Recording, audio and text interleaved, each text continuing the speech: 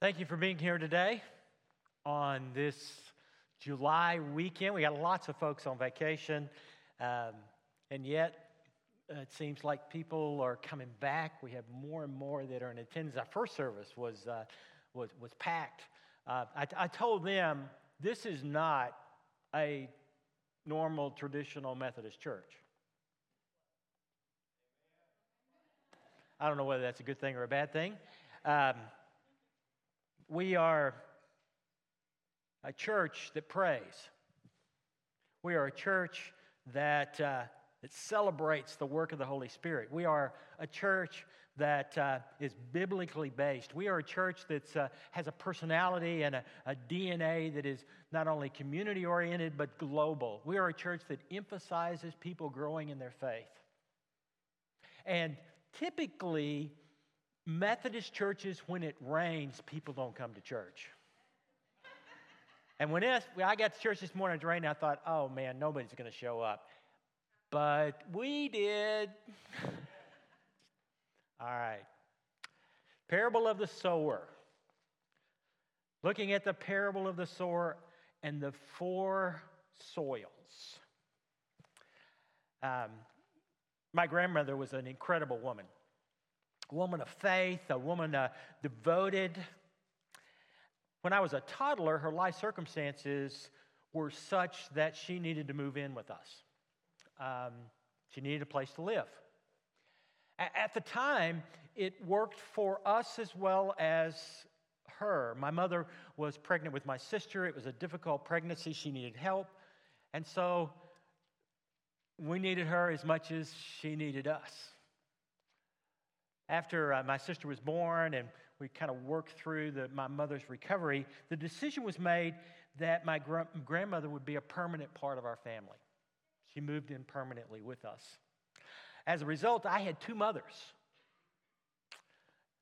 I didn't know any different, you know. My mother and father worked. My grandmother stayed home. It was incredible. And she was a woman of unconditional love. But in spite of the unconditional love that she gave to my sister and I and the rest of our family, and in spite of her deep, abiding faith, my grandmother was a worrier. I mean, she worried about everything. For example, she would not get in the driver's seat of a car. She refused to drive a car because she was worried that something would happen. If someone got sniffles, she was convinced it was going to turn into pneumonia. And some of her worries were some of them were ridiculous. I came home from school one day, and I found her crying in a room. And I said, Nanny, what's going on? She says, oh, someone died. And she was just, and I said, I thought someone in our family, extended family, and I began to ask her questions, what happened? Who is it? And finally I got out of her through her tears that one of the characters from her soap opera had died. Huh? They're coming back? Oh, man, she could worry. In fact, she would make herself sick. She would worry so much that she would work herself into a migraine headache that would actually put her to bed. Today's passage of the sower, in these soils, Jesus warns his disciples of letting worries, possessions, and life's distraction inhibit the growth of God's word. Worries. And really, when it comes to possessions and life situation, that's what feeds our worries. At the very heart of these two verses is our worries. So we ask again this morning, what does this passage tell us about us? And what does this passage tell us about God? Let's pray. Lord God, may the words of my mouth, may the meditations of our hearts be acceptable in your sight, our strength, our Redeemer. May these words be your words, O God. Hide me behind the cross that all the words that I don't speak, that you would have me speak, that you would fill in the gaps in our spirit. And for all that I misspeak, O God, may you correct them, that we would hear your word this day for our lives. Father, Son, and Holy Spirit. Amen. The parable of the sower, just as an overview, is Jesus basically saying to his disciples and followers, listen, for the word of God is coming to you. And he uses the parable of the sower and the four soils as a metaphor for both warning and encouragement. We look at the second and third soils today. And in this parable, we can kind of see what Jesus is doing. He's encouraging us to receive God's word in such a way that it may grow and multiply and restore. Now, there are those who take a look at this parable and say that people fall into the four categories. But if you read the parable in its context, that's not what Jesus is saying here. Jesus is saying that all of us at one time or another in our lives are like the hard path, where the seed can't even get into the soil. So distracted and hard-headed. We are like the shallow soil, where the roots don't have room to go. We are like the seeds that fall in the thorns. And then there are times in our life that we are healthy soil, deep and rich, where roots of God's presence can grow. So let's begin by looking at the second soil. Luke chapter 8, verse 6. And he says, some fell on rocky ground, and when it came up, the plants withered because they had no moisture. Luke's account literally is some fell on rocks. And the word there in Greek is not just rock, but it is hard, unacceptable, and there are places in the New Testament where the word is used to describe hard-headed. Anybody recognize that? I know you probably recognize it in someone else in your family, right? It's Matthew and Mark that kind of expand the words of Jesus. And that's where we get rocky soil, because that's the word that they use, rocky soil. And what Matthew and what Matthew and Mark do is they give us more insight to what Jesus is actually saying in this parable. Both of them are identical. Some fell on rocky soil where it did not have much soil. It sprang up quickly because the soil was shallow, but when the sun came up, it burned and wilted the plant. Now, it's not that that Matthew and Mark are in conflict with Luke. It's as if Luke is kind of summarizing and simplifying the parable. But for me, we can look at Matthew and Mark to get a greater, deeper understanding of what Jesus is trying to say here. Because they use two words that Luke doesn't use. First, they quote Jesus using the Greek word gen, translated soil. And the Hebrew word, like our counterpart, is a word eretz. Eretz. Gen in Greek, eretz in Hebrew. And what's interesting about that word is that 20 times in chapter 1 of Genesis, as creation is described, eretz is used to describe the place where God creates.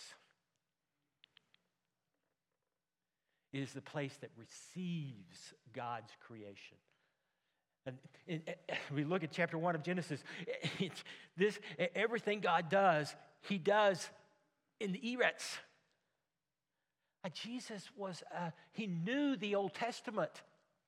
This is no accident that Jesus would make this connection for his disciples. Jesus is saying that the good soil, our hearts, is that which receives the creative, redeeming, restoring presence of God, the Word of God that brings life. In the parable, the rocks left no room for the soil where God's creative power could grow and multiply. In the parable, there is no place for power. There is no place for miracles. There is no place for restoration. There is no place for confidence. There is only shallowness. The second Greek word that's used here, that's not used in Luke, is a word rhizon. It's translated roots. And I'm not sure why Luke doesn't refer to the roots per se, but he tells the story in a different way. But Matthew and Mark are very specific about roots. Now, the word is interesting also because the word roots, rhizaz, is used 17 times in the New Testament. Every time that it's used in such a way that indicates the growth and depth and connection with God through Jesus Christ. It is the roots that connect us. It is the roots that give us life. It is the roots that give us the conduit to God's power. So what does this tell us about ourselves? When our lives get too full, our connection to God dies. The next soil, which is not really a soil, he says, other seeds fell among the thorns, which grew up and choked the plants. It's not really a soil. The problem here is the thorny plant that chokes the seed. And both in Matthew, Mark, and Luke, they tell it basically the same way. They use the word akartha, which means thorns. But in not only in the Bible, but in other places where we find this word in New Testament Greek, it refers to a plant that is poisonous. And at the very least, if you get pricked by it, you're going to get hives. And in some cases, it can cause death. It fell among the poison, a poisonous plant. And the Greek word apothenigo, translated choked, properly means to cut off one's life supply, to suffocate, to make impossible to breathe or take in life. This gives us a fuller meaning to Jesus' explanation in verse 15, where he says that the thorns are life's worries, riches, and pleasures. They are poisonous to our souls. What does this tell us about ourselves? We were made for more than fear, worry, and self-indulgence. They are like poison to our soul. Did you hear that? I mean, none of us is going to drink poison, and yet we do that. We do that with our soul.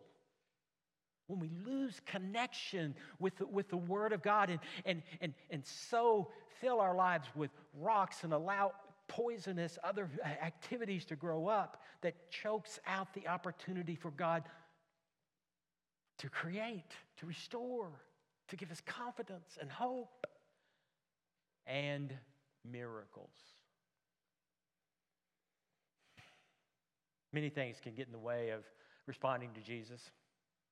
At times, we are one of the soils of the other. We can be initially drawn to Jesus, drawn to God's Word. But it is difficult to be a Christian in this world, and we get questioned, and we get, and so we begin to doubt, and doubts lead to a lack of confidence, a thinning of the soil and the reception to God's word. Our interest wanes and we drop out of sight. And at those times, our identity with Christ never sinks in. Though we flirt with the Christian walk, we don't want to let it go completely. I mean, we want to hedge our bets, right? But do we really take the steps to cultivate the healthy soil that receives the Word of God and lets it grow? And the distractions of this world are probably a whole lot greater than they were in Jesus' day. So this passage is as much for us, if not more so, than it was for the disciples and followers of Jesus in that day. And it is fair to say that most of us struggle not to let the affairs of life and the tyranny of the daily demands overwhelm us. But to keep God at a distance doesn't answer the questions of our souls. The hunger is still there, and we just try to fill it with other things that don't satisfy the hunger. And so we just continue on. It is a cycle, and we worry, and it is multiplied. And instead of God's word and what God's creative word can do for us to be multiplied, it is the worries that are multiplied. So what does this parable tell us about God? Last week we discovered that the sower sowed indiscriminately on every soil. In other words, God never gives up on us. He's going to sow on the path, in the thorns, on the shallow ground, as well as the healthy equally. God never gives up on us. But as we look at these, we see something else about God. We see that God does not want us to be alone. God sees our need and the danger that is before us.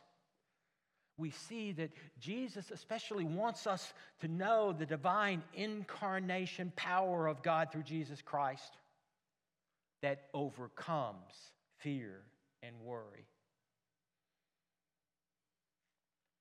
So what do we do to develop our hearts and to deepen the soil? Here's something that I do, and I've kind of picked it up and developed it over the years. It's not really mine. Some of it comes from what I learned in emotionally healthy spirituality. Others of what I picked up in my own prayer and devotion. But it works like this. It takes 10 minutes, okay? Start out with 2 minutes of silence, just listening. I pray a prayer that is, Lord, have mercy, Christ, have mercy, just to try to clear my brain. Second, to list 3 blessings from the day before. Third, in just a couple of sentences, to take one of those and describe it in a little more detail. Fourth, then to think about who it is that God is putting on my heart that I can connect with them. Write a note, send an email or a text to tell them how much they mean to me or that I'm thinking and praying for them on this day. And then finally, to either use a study guide or a devotion that is scripturally based to connect ourselves with the Scripture. Now here's what this process does. The silence allows our bodies to relax and our minds to disconnect so that we can receive. To list and to write down those blessings connects our brain again to that which had happened the day before, so it's harder to forget. And then to write out a description, we relive that blessing. And then when we think about those who are upon our minds, it gives us the opportunity to put into action what God is putting on our heart. It is a way to make it real. And then the Scripture then ties us back to the Word of God. Now, I would ask you and encourage you to do this for 30 days. 30 days. 30 days.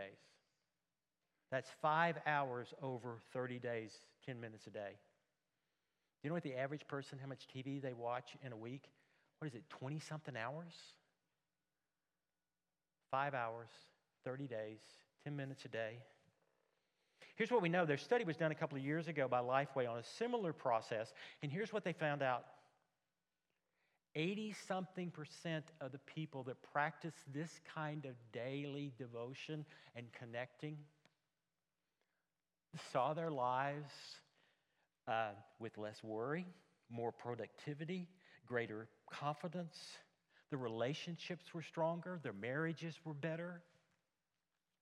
It literally has a way of changing the mind that is connected to the heart and the soul. 30 days. 30 days. Deeper soil. Healthy soil. One of the last things that Jesus shares with his disciples, probably on the night that he was betrayed, in fact, there's an extended that passage, 14, 15, and 16, where Jesus is talking to his disciples, preparing them for what's coming, letting them know that they will not be alone. Of course, they don't know what Jesus is saying. They haven't made the connections yet. But at the end of chapter 16, verse 33, he says these words. He says, I've told you these things so that that in me you may have peace. In this world you will have trouble, but take heart, I have overcome the world. This is, for me, a true antidote for the poison of distractions and worries. Jesus admits that we're going to have challenges. But he tells his disciples, and those words ring down from generation to another, from one decade to another, from one century to another, to where we can read the words of Jesus, the promise of Jesus, that no matter what our worries, Jesus has already overcome the world. It's our choice to live into it. By the way, my grandmother was eventually released from her worry. It wasn't an easy path that she took. For the last 10 years of her life, she fought cancer. Toward the end, I was in seminary at the time, and my parents weren't exactly honest with me. They didn't want me worried. They knew how close that she and I were. And I got a call a week before Thanksgiving. And my mother said, Johnny, we haven't really told you, but your grandmother's been really sick. Her cancer has spread to her spine, to her brain, and to her lungs. And she just slipped into a coma. You need to come. I immediately got in the car and drove. I can't remember whether I got to the hospital at 1 or 2 o'clock in the morning, but my mother was there, and we talked for a moment. And I said, Mother, I'm not going to sleep. Why don't you go home and get some rest, and I'll stay here. I didn't sleep. I prayed. I put my hands on her. I prayed for her. I spoke to her. I said goodbye to her. The next morning, as the sun filtered through the blinds in the hospital room, and just as they began to kind of move up into her face, she began to blink. And her eyes came open, and she looked at me and she said, Johnny, is that you? And I said, yeah. She said, give me my glasses. I want to see you. I really was her favorite. And I said to her, Nanny, you're really sick. And she goes, I know. And I know you're probably worried about that. And she said something that, she said, I am not worried about what is coming. I'm not worried about what is coming. And I looked at her kind of confused. She says, I know. I've worried all my life. The one thing this cancer has taught me, and as I've read the scriptures and as I've really try to find answers for what's been happening to me. What I've learned is that I have wasted a lot of my life worrying and being afraid. And I'm just not going to do it anymore. I know that my life is in the hands of Jesus.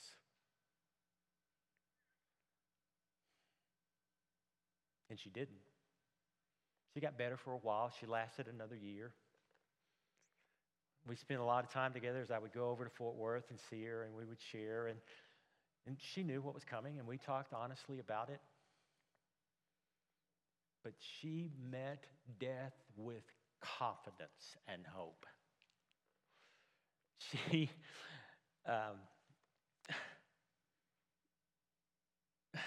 She said, I am not going to waste these last days worrying.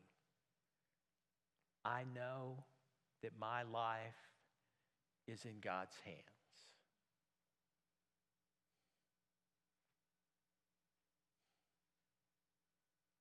It took her a long time to come to that point. Let's not waste another minute. Let us let the seed fall upon a healthy heart, ready to receive and grow and multiply, that the miracles and power of God would be poured out upon us. For God didn't heal my grandmother's body, but He did her soul. And I thank God every day. Amen.